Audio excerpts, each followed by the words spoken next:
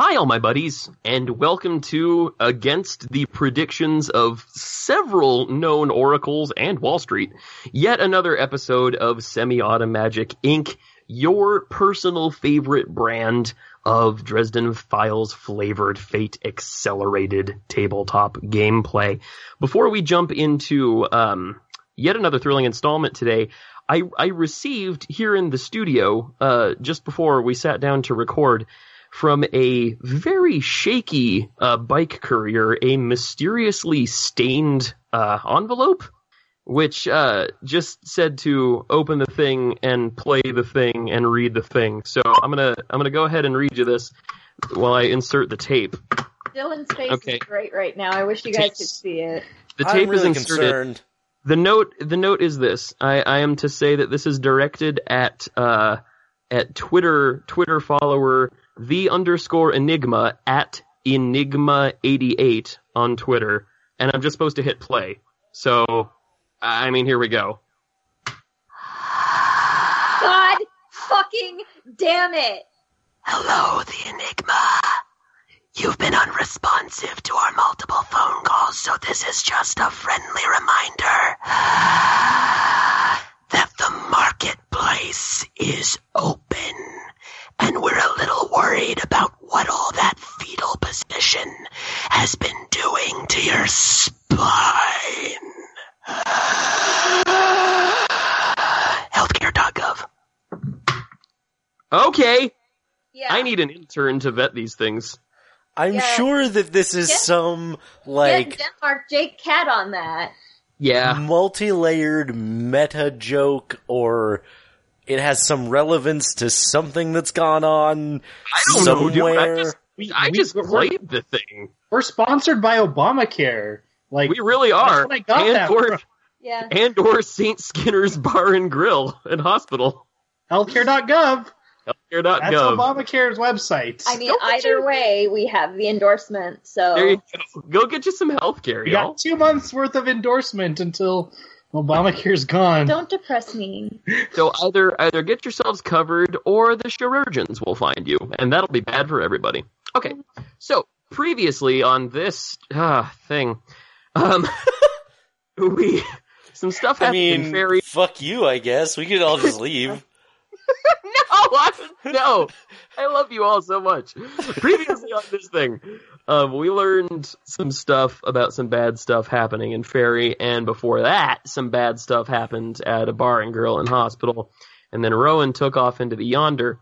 So we are going to pick up with that guy and see what's going on with everybody's favorite bounty hunter changeling. So Rowan, when last we left you, you had taken off in a weapons-grade huff from a meeting between Solomon Byron and Dr. Tantera Bismarck and the Reverend Stitch.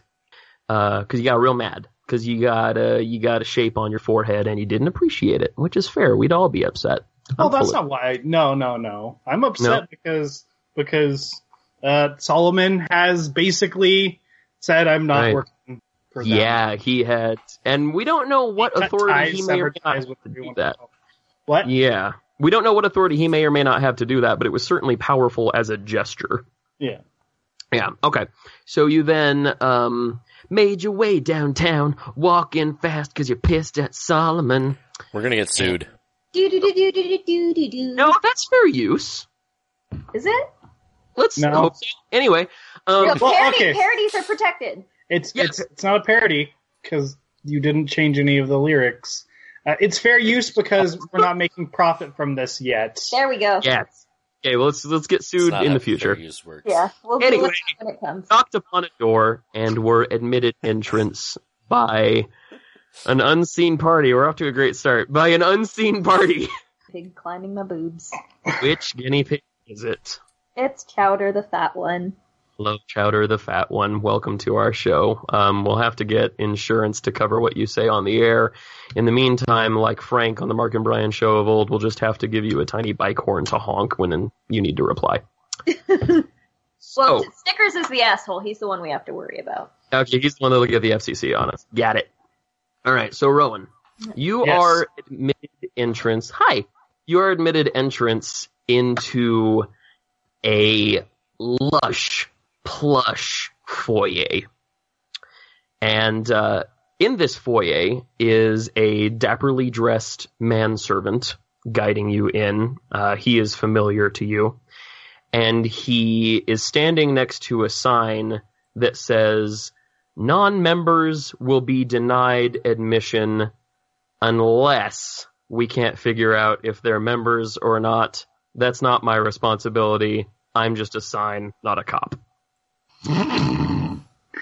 The manservant turns to you and says, "I believe it's been some time since you've attended, sir?" Yeah. All right. Well, you'll find that policy is much the same. Stray out of the mainstream, and you should be fine. The waters in the center grow cold and deep, and finding fresh new rivulets and offshoot streams is, of course, the lifeblood of the organization. What? Give me your hand, sir. I give him my hand.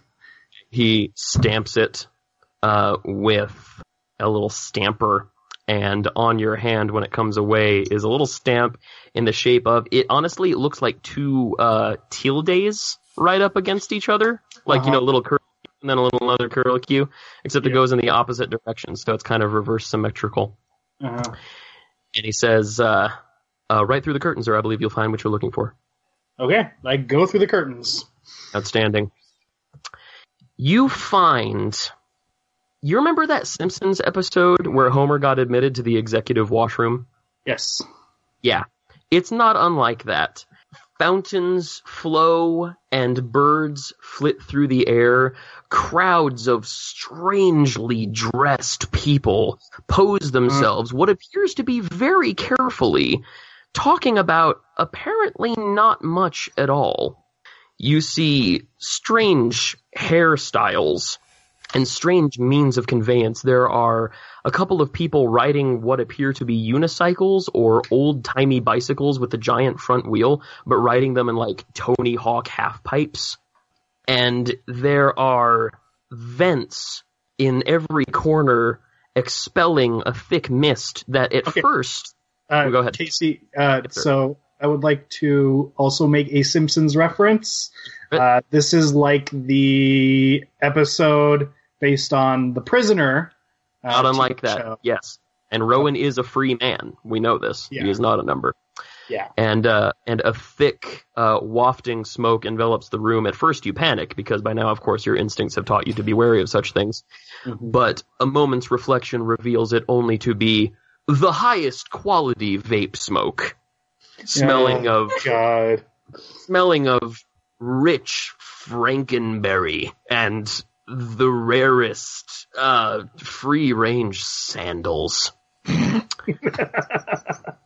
You are greeted by a tiny, tiny man wearing a Fred Kennedy's t-shirt. He approaches you and says, "It has been some time, Rowan." Yes, it has.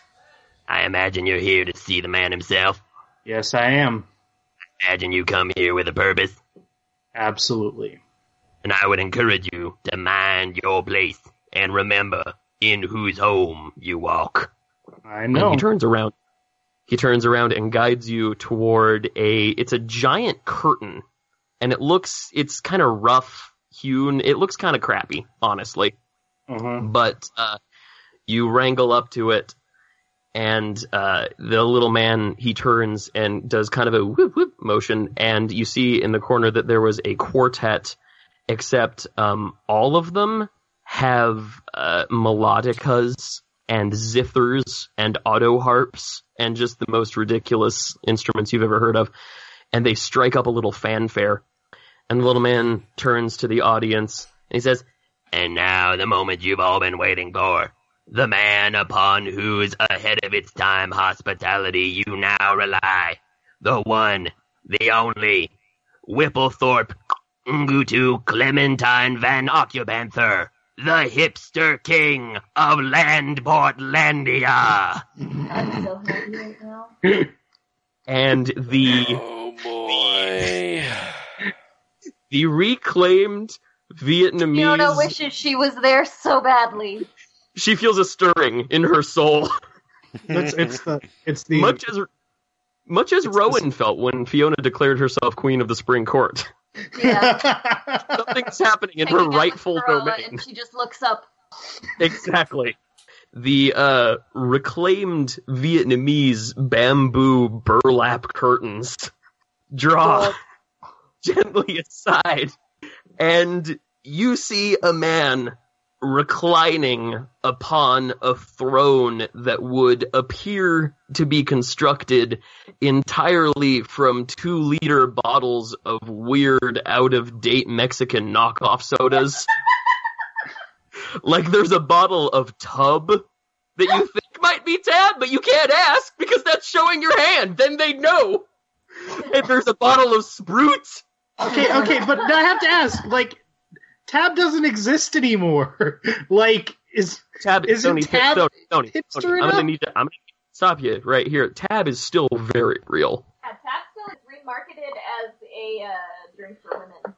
Yes. My aunt in Indiana still lives, and from this fact we may draw the conclusion that Tab still exists. The man upon the throne, he's reclining on it kind of like a jackass. He's not sitting on it quite right. He's a little sideways. He's got one of his boot-head heels up on one of the armrests. And his mustache almost defies description. It curls in the, what's the word I'm thinking of, handlebar style, except it keeps going, multiple curls up behind his head, forming a halo behind him, as if in a painting by one of the Renaissance masters. And a crown sits upon his brow, made out of Pabst cans. He leans forward, his horn-rimmed shades sunk upon his nose. Not even tortoiseshell? God, this guy's the worst. Exactly. Rowan, it has been too long. Welcome back to my court. Welcome home. He stands up. He stands up and wrangles his way down to you. I'm sorry I interrupted you. That's because I was speaking before you were speaking. It's good to see you again, sir. What brings you back home? Have you finally decided that you've had enough of the world outside? That you wanted to come back here, where the small batch microbrew flows like wine, and the wine flows like water, and the water flows like water from a hose that you buy from a small child because it's so authentic? I'm not here to come back. I told you, I'm done with that life. Your words say no, but your beard says maybe. My beard says a lot of things. Oh, don't I know it? I read your beard's blog. What can I do for you today, Rowan, if you have not come back to make me the happiest king on earth? I need a favor. Now, of course you do. Capitalism, adorable. That's so 7 femtoseconds ago. Favor for favor. What is it you require? Name it and it is yours. I need a gallon of Third Eye. Third Eye! I get it! Oh, adorable. Rowan, you know that having your third eye forcibly yanked open is so last season. I've got this new drug that you might want to give a chance. What is it? It's air that Liam Neeson breathed once. Nope, I'm good. Okay, how about this? I've got this powder that doesn't do anything. It costs $9,000 per granule. No. It's made by orphaned pandas. Okay, listen, I'm here for one specific thing. All right. If you don't have it, then... I didn't say I didn't have it. I didn't say I didn't have it. I had it before you knew you wanted it. And now I have it, and you want it. And I would be willing to negotiate a trade, but you must provide something I want. I think I know what you want. What is it that you think I want? Control. I knew before you did. Control? Control is such a fleeting feeling. If no one is surprising me with new things, how can I claim not to be interested in them? Control of me? Oh, Rowan, if I were in control of you, there would hardly be any fun left to be had. You would be like one of my many vintage marionettes made from the reclaimed wooden beam of the Marie Celeste. I'm offering you the ability to have the most renowned bounty hunter in the state at your beck and call. A champion. A hipster knight. Spreading our sword among all the uncultured swine. Wondering just how long Dylan can hold that middle finger up before the tendons snap. Seriously, folks, it's been a good 4 minutes now. Keep going. It's not coming down till this fucker's out of my life. Your idea intrigues me, Rowan. But of course, no thing of value comes without effort.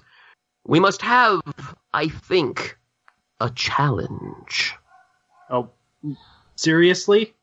I will name one, and you will name one.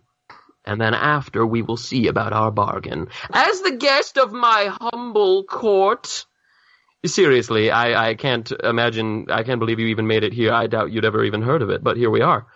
You have the right of first choice. Name your challenge, and I, or one of my seconds, will best you. Sharpshooting? Shooting with guns! Oh, I get it. All right. Very good. You there? And off in the corner, a man dressed, not that anyone noticed, not that anyone got it, but a man dressed to the thread exactly like the cowboy in the original Terror at 20,000 Feet episode of The Twilight Zone. Turns around, setting down his small batch Sumatran hatred tea, and clangles his way over. Says, "Yes, my liege? I need you to outshoot this man, if you think you can." I get it. All right. What am I shooting at? We'll set up some targets. He claps again, and a row of flunkies sidle into view and set up a bunch of targets, not unlike the Gerudo target range in Ocarina of Time, except instead of targets, they're all your parents' favorite records that they would play all the time. You know, top 40 stuff, popular stuff that you hear every day on the radio, really boring, blasé stuff. Small break, folks. That finger is still up. Dylan's still going. I'm impressed. You getting sore over there, buddy? Nah, my chair has, like, adjustable armrests, so it's just, I'm golden over here. Fair enough. All right, so there are 3 targets set up. There's a Beatles record, a Pat Benatar record, and, I think we'll do the soundtrack to Titanic as well. And the king says, "If you can outshoot my second in destroying these meaningless symbols of oppressive corporate musical cultures, then we can proceed with the challenge. And of course, as the guest, you have the right of first shot." Okay. So, I take out my gun. All right. Natasha. She's a pretty girl. She's a shiny toy gun. She's my tatties. Okay. And then, I'm just gonna do this carefully. Okay, go for it. Fancy. Just, carefully. What record are you aiming for? The Titanic soundtrack, because Celine Dion is so, 1997. Whipplethorpe Ngutu Clementine Van Occupanther leans in and says, "I knew you would make that choice." Yeah. That's why you picked it. I knew it before you did. Go ahead. I rolled a 2. Okay. Let's see. I guess the record gets a try. Go! Oh wow, the record does really poorly. Yeah, absolutely. While Celine's heart may go on, and God bless her, I hope it does, the record will not, because Natasha's hot lead flies straight and true, and that platter, limited edition reissue on Celine purple vinyl, she actually had the color created and copyrighted just for her, is shattered into a million fragments, each of which is smaller than the heart of the ocean, but much, much larger than the Prophet from Titanic. That didn't make as much sense as I hoped it would at the end. I was kind of counting on that to tie itself up. Didn't work. Anyway, so very good. And then it is the cowboy's turn. He's going to wrangle up, and he says, "Now, I never actually learned how to use this gun, because who needs to know things? Knowing things. But I'll give it a shot." See what I did there? That was a pun, or play on words. You've probably never heard of it. All right. That is a -1 for the cowboy. So, he draws, attempting a fancy, foodle foosh whoosh, draw. Like you'll learn in cowboy school, as we saw in the film Looper, and manages to let go of his gun just entirely in the process of drawing, and it flies over the target range and lands splat in a platter of organic fair trade faux furky, which is, of course, for the tofu intolerant. And the faux furky actually tastes considerably better now. So everyone hates it. Good job. You ruined their lunch. All right. There's one more record. If you don't make this, and my man does, ooh, what a terrible, unexpected thing will happen. I feel like Dave Eggers is just waiting to write a short story about it for McSweeney's. Wait a minute. Shoot him in his face. Do you really? Yeah. I'm not going to. Thony, are you making an attempt on the life of Whipplethorpe Ngutu Clementine Van Occupanther, hipster king of land Portlandia? Nope. It's like whatever is happening is way too important for me to have any sort of like anger issues. All right. Some other time. Yeah. I shoot the next one. All right, give it a try. Give it a shoot. Yep. 2. Okay. I'm actually going to compel an aspect against you here. I'm going to say that my freedom isn't free is giving you a lot of trouble here, because a lot of your values are down-home American values that your father fought and died so that you could enjoy. Good stuff, like enjoying the Beatles, and having to destroy one of these beautiful records is just really grinding some part of your gears, especially for these gawking, fake eyeglass wearing, tight t-shirt wearing, whatever they are.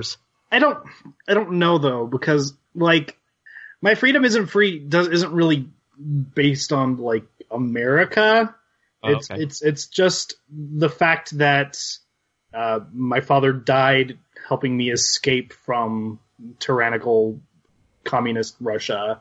Like a king? The fascist dictator.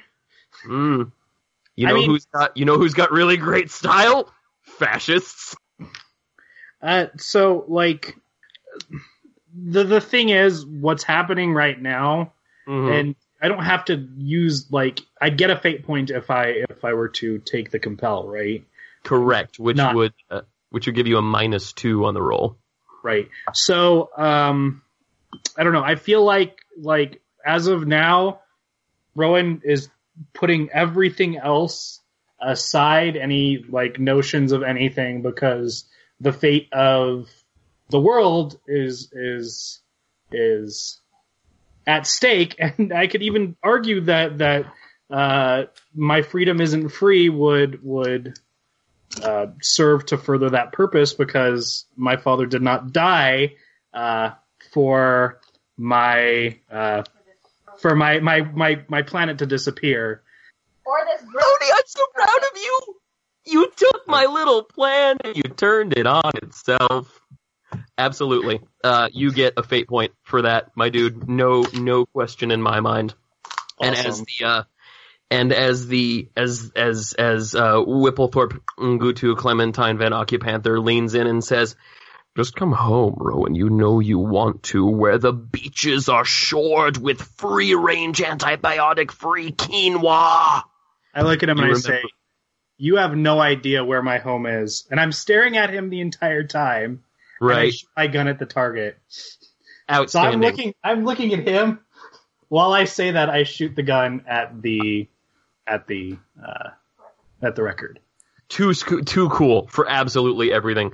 Yeah, Natasha, once again, just spits her hot lead like a champ. And because you weren't looking, it was still pretty accurate, but it just hits the edge of the record and causes it to go flying, where it severs no fewer than 17 white people's dreadlocks. Now, is that...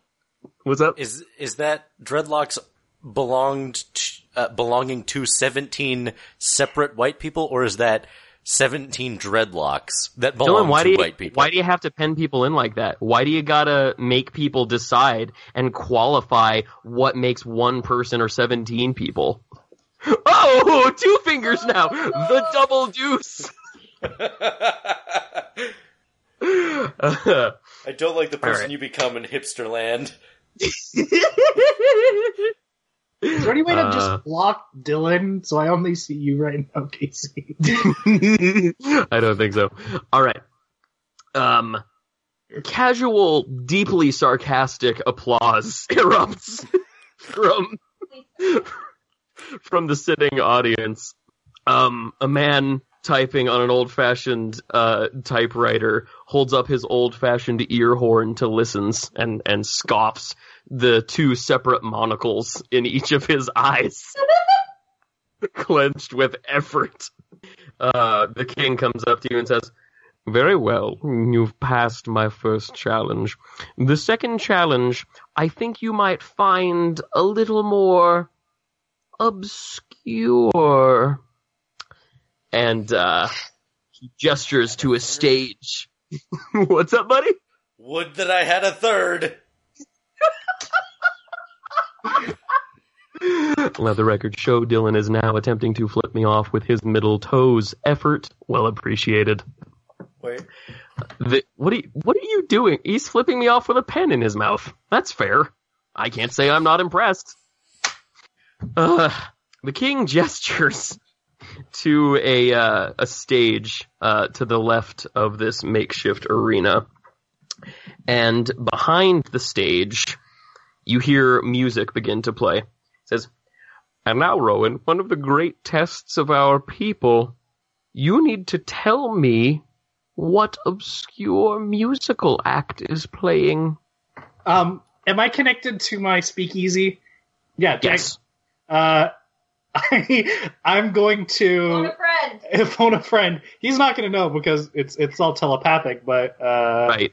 I'm going to allow Jackie to hear this. Okay. Yeah, absolutely. Fiona, I guess, like, sometime during your travels in Fairy with Pierogi Dalai Lama, your speakeasy lights up, and Rowan is thinking some thoughts at you. Okay, go ahead. So, like, I know this is weird, but there's a song playing right now. I know nobody knows what the band is, but I know that you know what the band is because nobody else knows it. So, I need you to tell me what this is because it's very, very important. Okay, sure. Let me hear it. I kind of, like, just move my chin, so... Okay. Or open my mouth, Fiona. whatever it takes to Open get the music. like Stitch. Open your mouth. Aww.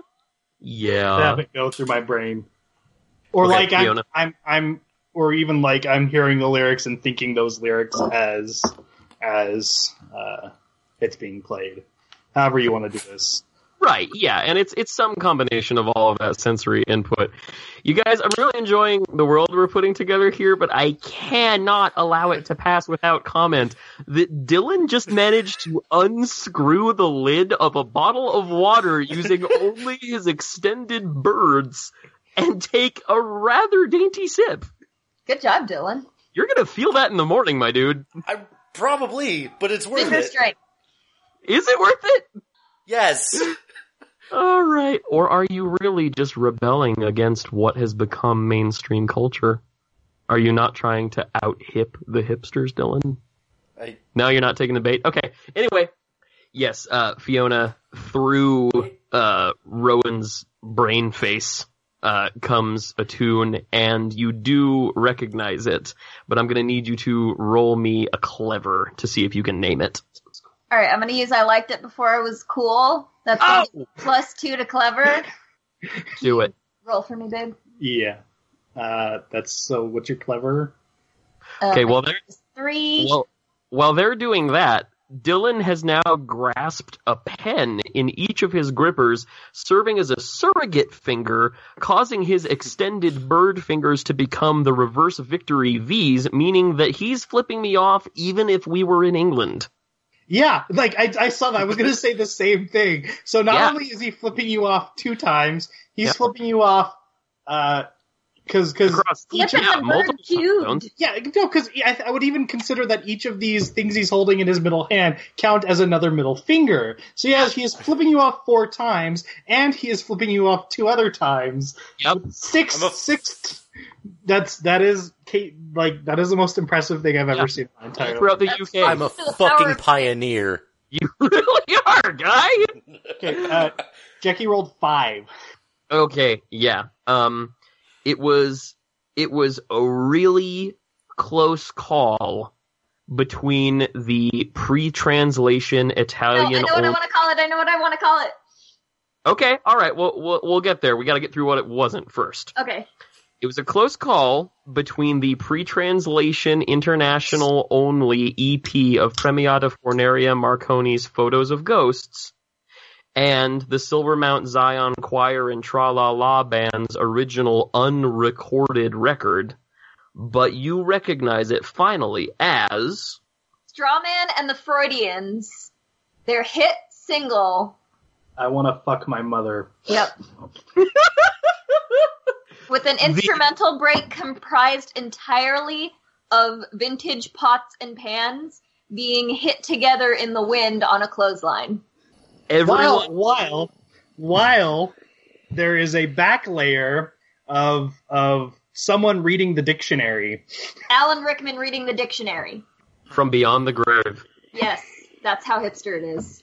The room absolutely erupts into the most raucous, outrageous, uncontrolled clapping by not clapping. Clapping implied by the absence of clapping, a meta-commentary on the concept of applause and validation for one's actions coming from sources outside oneself. And Fiona screams, "Just snap your fingers, you fucking hipsters!" Dylan is now using one of his birds to scrape vigorously along the underside of his jaw. So now, okay. Fuck you. It is in both Italy and American Sign Language. We're getting multicultural over here. We really are. You know, I've been looking for a long time a way to bring ASL into this podcast, Dylan, and I don't know that this was the one I would have chosen, but by God, it's the one I've got, and I'm going to take it. Yeah. Hey, anyway. I signed to Gorillas.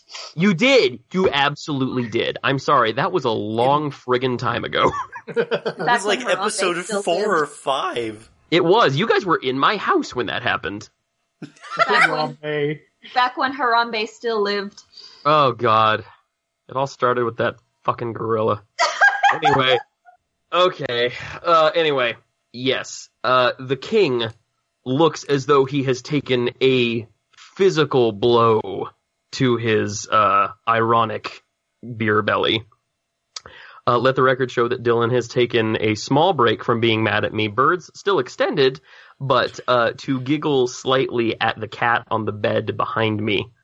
There was a Jasper cat who was just a white streak as he went off the bed, and this other cat, which I think is Denmark, is it? No, that is in fact Reese, who is called Moose. Okay, that is Reese, who is called Moose, and he just looked so concerned. Yeah, Moose Munch gets upset real easy. It's a good trait in a kitten. Anyway, the king looks as though he has taken a physical blow to himself, and he turns to the band, and he says, "You have failed me for the first and only time." And he claps his hands once more, and they are instantly beset by waiters, force feeding them sandwiches full of gluten and bleached flour, processed sugar, GMOs, beef that was raised with no consideration as to how the beef felt about the process. The beef didn't sign any waivers. The Beef and Dairy Network podcast did not sign off on this.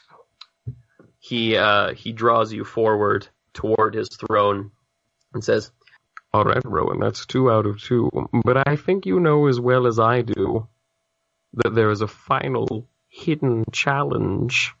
There always is. Your beard must defeat mine." And from within his shaven jaw, this tidal wave of salt and pepper silk erupts like a black and white lava flow, pouring like a sheet of gossamer steel cable string band to a ridiculous length, halfway down his chest, gorgeous, overflowing with the smells of rare blueberry and free-range Pop-Tarts. He says, "I know you have never beaten me in a fair battle of the beards, but now you have weakened me, even here, where my power is strongest. I think this might be the time you take it. This is your chance. Do you have the strength of will? Or will you just, not be about it?" What's up, Dylan? Do these two just, rub their beards together, and whichever one velcros off the other beard first wins? I have no idea, because my beard has never actually done anything on its own. Oh, your beard has stats. My beard do I have my beard stats? Your beard has stats, your beard has aspects. All right, because that's the bronze rule in Fate. Everything counts as a player. So yes, your beard has aspects. Sandalwood scented, mark of a man, other things that are presumably not alliterative. I don't know. Such thing as too much alliteration. Okay, so Casey, I'm a little confused about what's happening right now. Good. No, like as a player, do I have to defeat him to become his knights, or am I defeating him to get the 3-eye without becoming his knights? I believe that in defeating him, you will receive a boon, and I think an offer of knighthood as well. Okay. If anybody's beard can do it, buddy.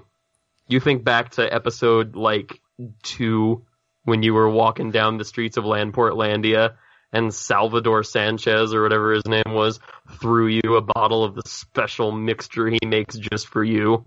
When he wonders when you're coming in to get your haircut.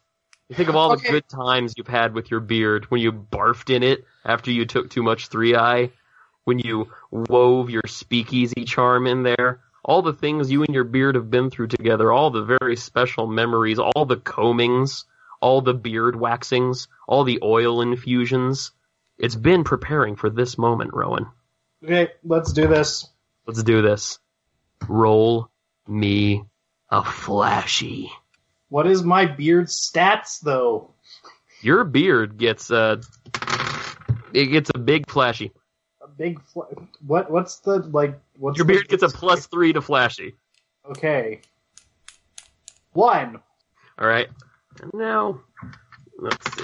Whipplethorpe Gutu Clementine Van Occupanther's beard gets a roll.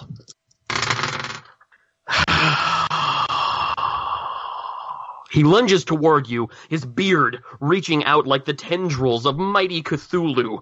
It grasps your face fuzz, and the two enter pitched combat, yanking back and forth, vying for superiority, the neutral ground between them disappearing.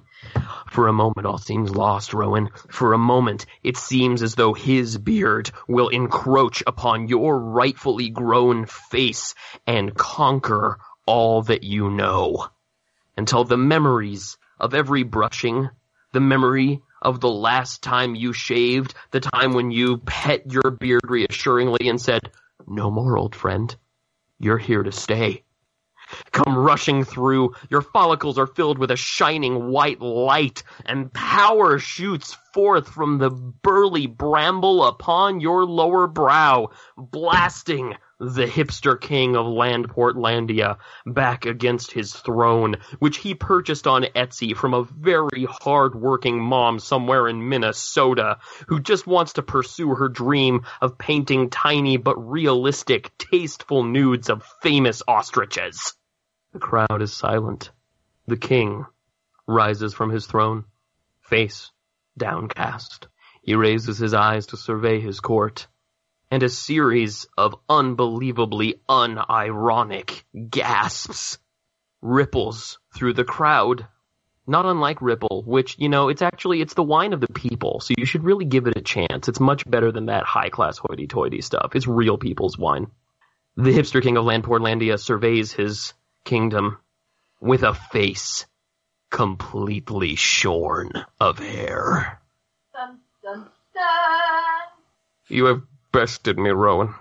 Yours is the beard. Yours is the glory. Take your 3-eye and go.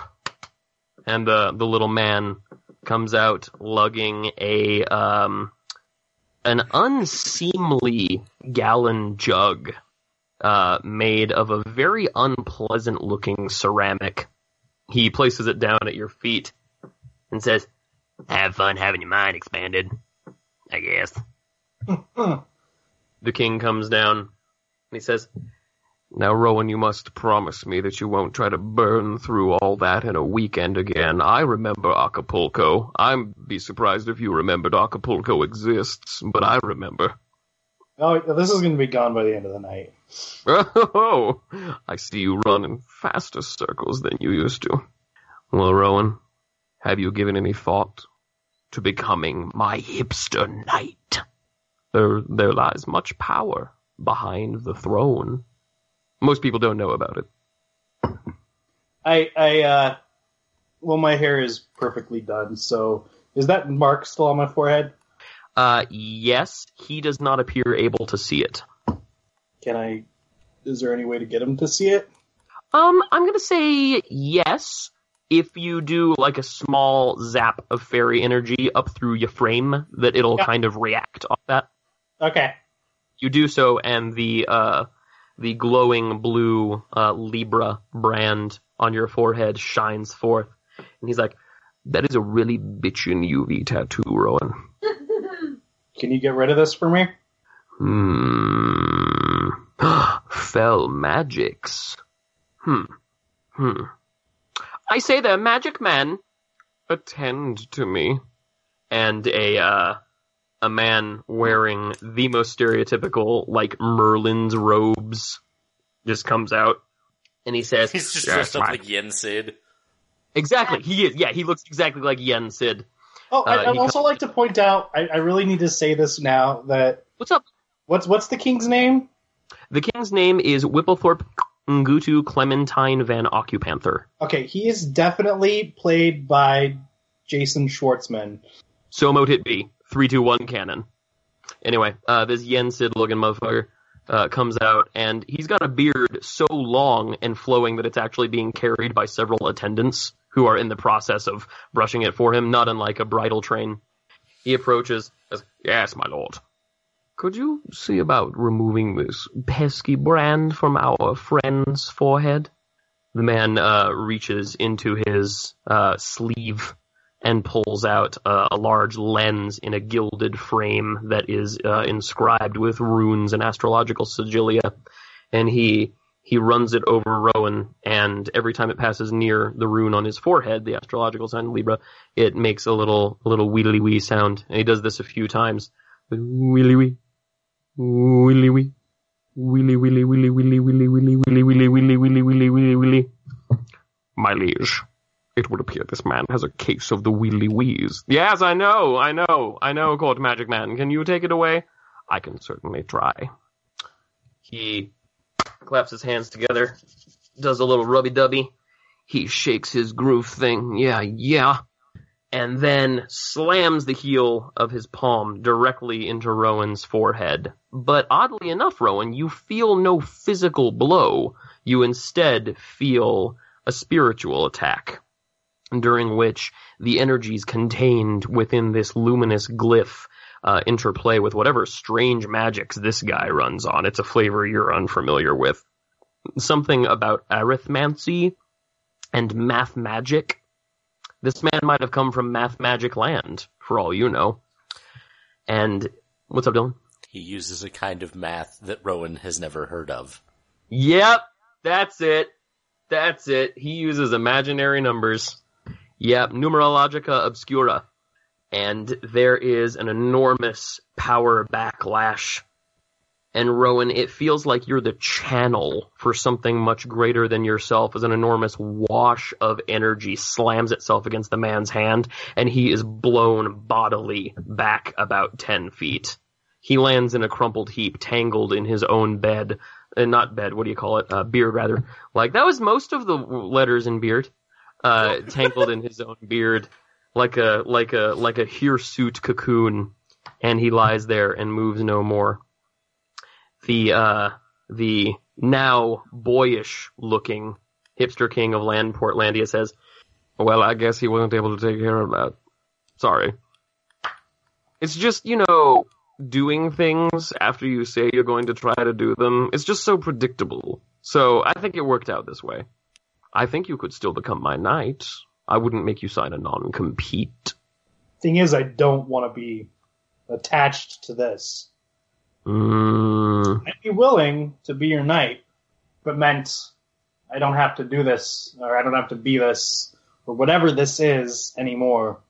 If we took that brand off of your forehead? I will pledge my servitude to you.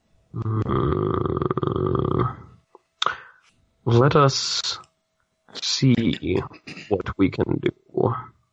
He leads you into a chamber behind his throne. Unlike the rest of the opulent palace, it is actually very plainly and sincerely adorned. There is furniture of a shabby and second-hand nature, but, honestly, it's just comfortable. It's not like, I scavenged this from a dump, it's great. But, it's genuinely just a comfy, squishy couch and stuff like that. But he leads you up to an altar upon which are laid any number of magical impedimenta. And for those of you wondering at home, Dylan is still holding up that quadruple deuce. I don't want to be responsible for that medical bill, son. Reverend Stitch gonna come after you. He leads you up to this altar upon which are laid any number of magical impedimenta. And you see books and little magical devices and things. And he takes off his crown and places it gently upon a mannequin's noggin. And he says, "That's better. Now we may speak as equals. I am no longer speaking for an entire mass of people too cool for words. It troubles me, Rowan, this symbol upon your forehead, because I believe I have met, if not the power it represents, then perhaps its opposite number." He turns around to the altar and picks up a very thick book, leafing through it. And he says, "If my sources are correct, and I have no natural skill in magic, I have had to seek all of this out, so I don't know how correct these sources might be. But if my sources are correct, then that brand, that Libra symbol, has put you in the crosshairs of an organization that seeks to maintain balance and equilibrium. Does that make sense to you? Did you upset some cosmic scale? I took money that belonged to me, and I shot a giant spider lady in the fucking face. Oh, you crossed a bookie? Bookie didn't play fair. You're a very brave man, Rowan. Well, every organization has its counterpart, and to the best of my researcher's ability to discern, the opposite number of the Libra is an organization called the Aries. And... Astrology joke! And while the Libra are focused on balance and order and everything staying in a nice, neat little mechanical line, the Aries, are focused on freedom and creativity and change and taking advantage of the vast amounts of energy that are released when large-scale changes occur. I've learned a little bit of chaos magic, Rowan, and I, if you should like, would be willing to apply it against that brand on your forehead. And he summons his will just a little bit, and he's like you're a magic man, so you can kind of tell by his gait that he's not inherently a magic man. Every living thing is connected, as we all know, to whatever you want to call it, the life stream, the force. And so every living thing does have the potential for some magical capability. And he has taken... What's up? It's like Butters in... Exactly. Like Butters in... what was it? Was that Skin Game? No, it was... the necromancy one. Oh, Deadbeat. Yeah. Yeah. So he has taken what little ability, what little capacity he has and honed it as best he is able. And you see upon his forehead a glowing red glyph that you recognize as the astrological symbol for Aries. Uh-huh. I do not believe that our connection to these agencies makes us enemies, Rowan. Indeed, I believe that it makes our lives a good deal more interesting and represents the potential for more change and innovation that I am quite eager to take advantage of. So, though I cannot say with any certainty what would happen to you, I would be more than willing to try and excise that hideous mark from your brow. And if you do it, then I have to work for you, right? Have to work. I like to think of it as you exercising your free will in the best interests of us, the hipsters, your people, your kind, your kin. Don't talk to me about kin. Fair enough. Oh, have I triggered you? I'm sorry. I am so sorry. This is supposed to be a safe space. Let's just do it. All right. The king, the hipster king of land Portlandia, prepares an elaborate ritual circle. It appears to take him some mental effort, though the listener will note nowhere near the absolutely incredible stamina required to keep both middle fingers up for... We're at 1 hour and 6 minutes. Yep, he's still going. He's going for it. Record breaking. Can we get a Google search going? See what's on. Let's get like Guinness or Strongbad or somebody in here. World's longest simultaneously sustained double deuce. It's incredible. Anyway, the king draws a large circle and does a bunch of stuff. And in the circle, he draws 2 smaller circles with a couple of channels between them and some diagrams and arrays. And he says, "All right, Rowan, step into your circle." Wait, say that again? Sorry, I'm looking up how long it... No, not at all. He says, "All right, Rowan, step into your circle." I step into the circle. He steps into his. He begins chanting in a low, guttural, rhythmic tongue that seems to have no pattern to it, no natural cadence or rhythm. It is the linguistic version of how one must walk upon the sands of Arrakis to avoid awaking Shai-Hulud, the worm who is God, and all of his slithering kin. It is chaos made sound.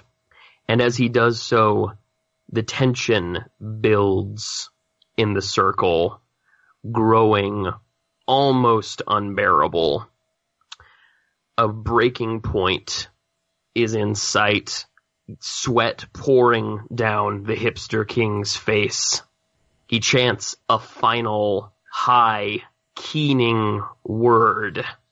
And the next thing Pierogi Dalai Lama and P.F. Chang know, Rowan is walking back into the Westfield Carter Hotel, his face a little flushed, his beard oddly muscular, and something about his manner changed, and perhaps not for the better. Solomon Byron arrives by jeep, driven by Dr. Tantara Bismarck. And you all reconvene, eager to share your news, eager to compare notes and see what can be learned, what can be gleaned. Rowan was toting a large earthenware jug with him, like Orin in Final Fantasy X, and is about to launch into what looks like one hell of a story when, Fiona, your left arm catches fire. Not literally, but it feels as though someone has stuck your left arm into an oven. Wait.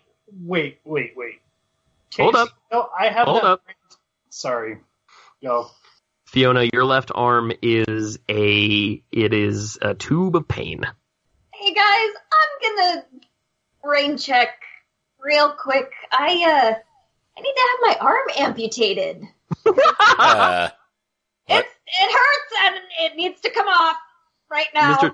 Mr. Dr. Bismarck approaches and pushes up the sleeve of your, I'm gonna assume, hyper cardigan. Sure. Sounds awesome. The brand of the We Free Men on your arm is almost glowing with heat and pain.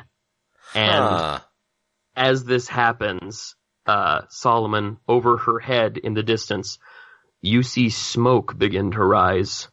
Does it smell like coffee? It smells so good, my guy. All right, so I just point at the plumes of smoke and I say, so to the magic bean, I guess. Told you so. Damn it! You all pile. What's up? I have the brand too. You do. You have a little one on your tummy. You're absolutely right. You are actually struck with horrible stomach cramps, like you've just crammed a bunch of Peruvian ghost peppers in there. It's real bad. Ow. Yeah, you all pile into... Well, hey, that's news for you, isn't it? Because Rowan didn't know he had that. I did know. Well... No, Rowan didn't. You did. I knew something was itchy on my tummy. You did. I mean, I assume that at some point he must have taken a shower or... Looked in the mirror. Yeah, but if it wasn't irritated when he was looking at it. Also, I assume if his beard is that magnificent, he must have just a forest of tummy fuzz. Sure, yeah. That's fair. In any event, you all pile into the Bismarck-mobile and book it yonder to Magic Beans, the cloud of smoke growing ever denser, ever larger, and ever more delicious. You arrive to find a coffee shop in flames. You owe me money. You owe me... Shut the hell up! Fire pouring from every window, charred and smoking already, and crammed into the sidewalk just in front of the building's entrance is a figure. It is a scarecrow. In its left hand, what would appear to be the skull of a wolf. In its right hand, a spear. And the scarecrow is grinning. That's horrible. What the fuck? Two small shapes zoom out, bicker is overcome with the tiniest little coughing fit, you guys. Oh. Cannot get a grip on himself. Cornflower, for her part, her adorable lavender hair is singed. Her wings are smoke-stained. Her face is smudged, though 2 clear tracks made by tears cut through. No. Dylan, how do you still have your fingers up? Are they stuck? Dylan, are your fingers stuck? No, they're fine. Okay. He just hates cornflower, apparently. Cornflower zooms up to your face and begins just wailing on your cheek with her little tiny fistules. And she says, "Where were you? You were supposed to protect us. You were supposed to keep him away. You weren't supposed to let it take us like all the rest. That's why we left. And now they're gone. Dame Cypress and Hopscotch and Sebastian and Tartuffe and Plumhenna and Thistledown and Thorndale, they're gone. The wee free men are gone, and you didn't stop him." How was I supposed to know he was doing this? I got here as fast as I can when my arm just caught on fire. "We told you the big Fae were after us." "Yeah, and I put as many wards as I could on this damn place. Who is this guy?" "The Lord of Mist, Oberon." He's about to be Lord of getting his ass kicked. And much as I was hoping for the dramatic cut, that's actually much more in keeping. So we'll see what happens next time on Symbiote Magic Inc. Let's go ice Dylan's poor fingers. Yeah, you need a break, buddy. That was good work. Oh yeah, find us on Twitter. Find us on Twitter and Facebook and the Tumble Space and Friendster and by Telegraph. And you can carve a clay tablet and it'll be found in thousands of years. And then they'll know you listen to us. And they'll Thanks, everybody. Bye. Interesting.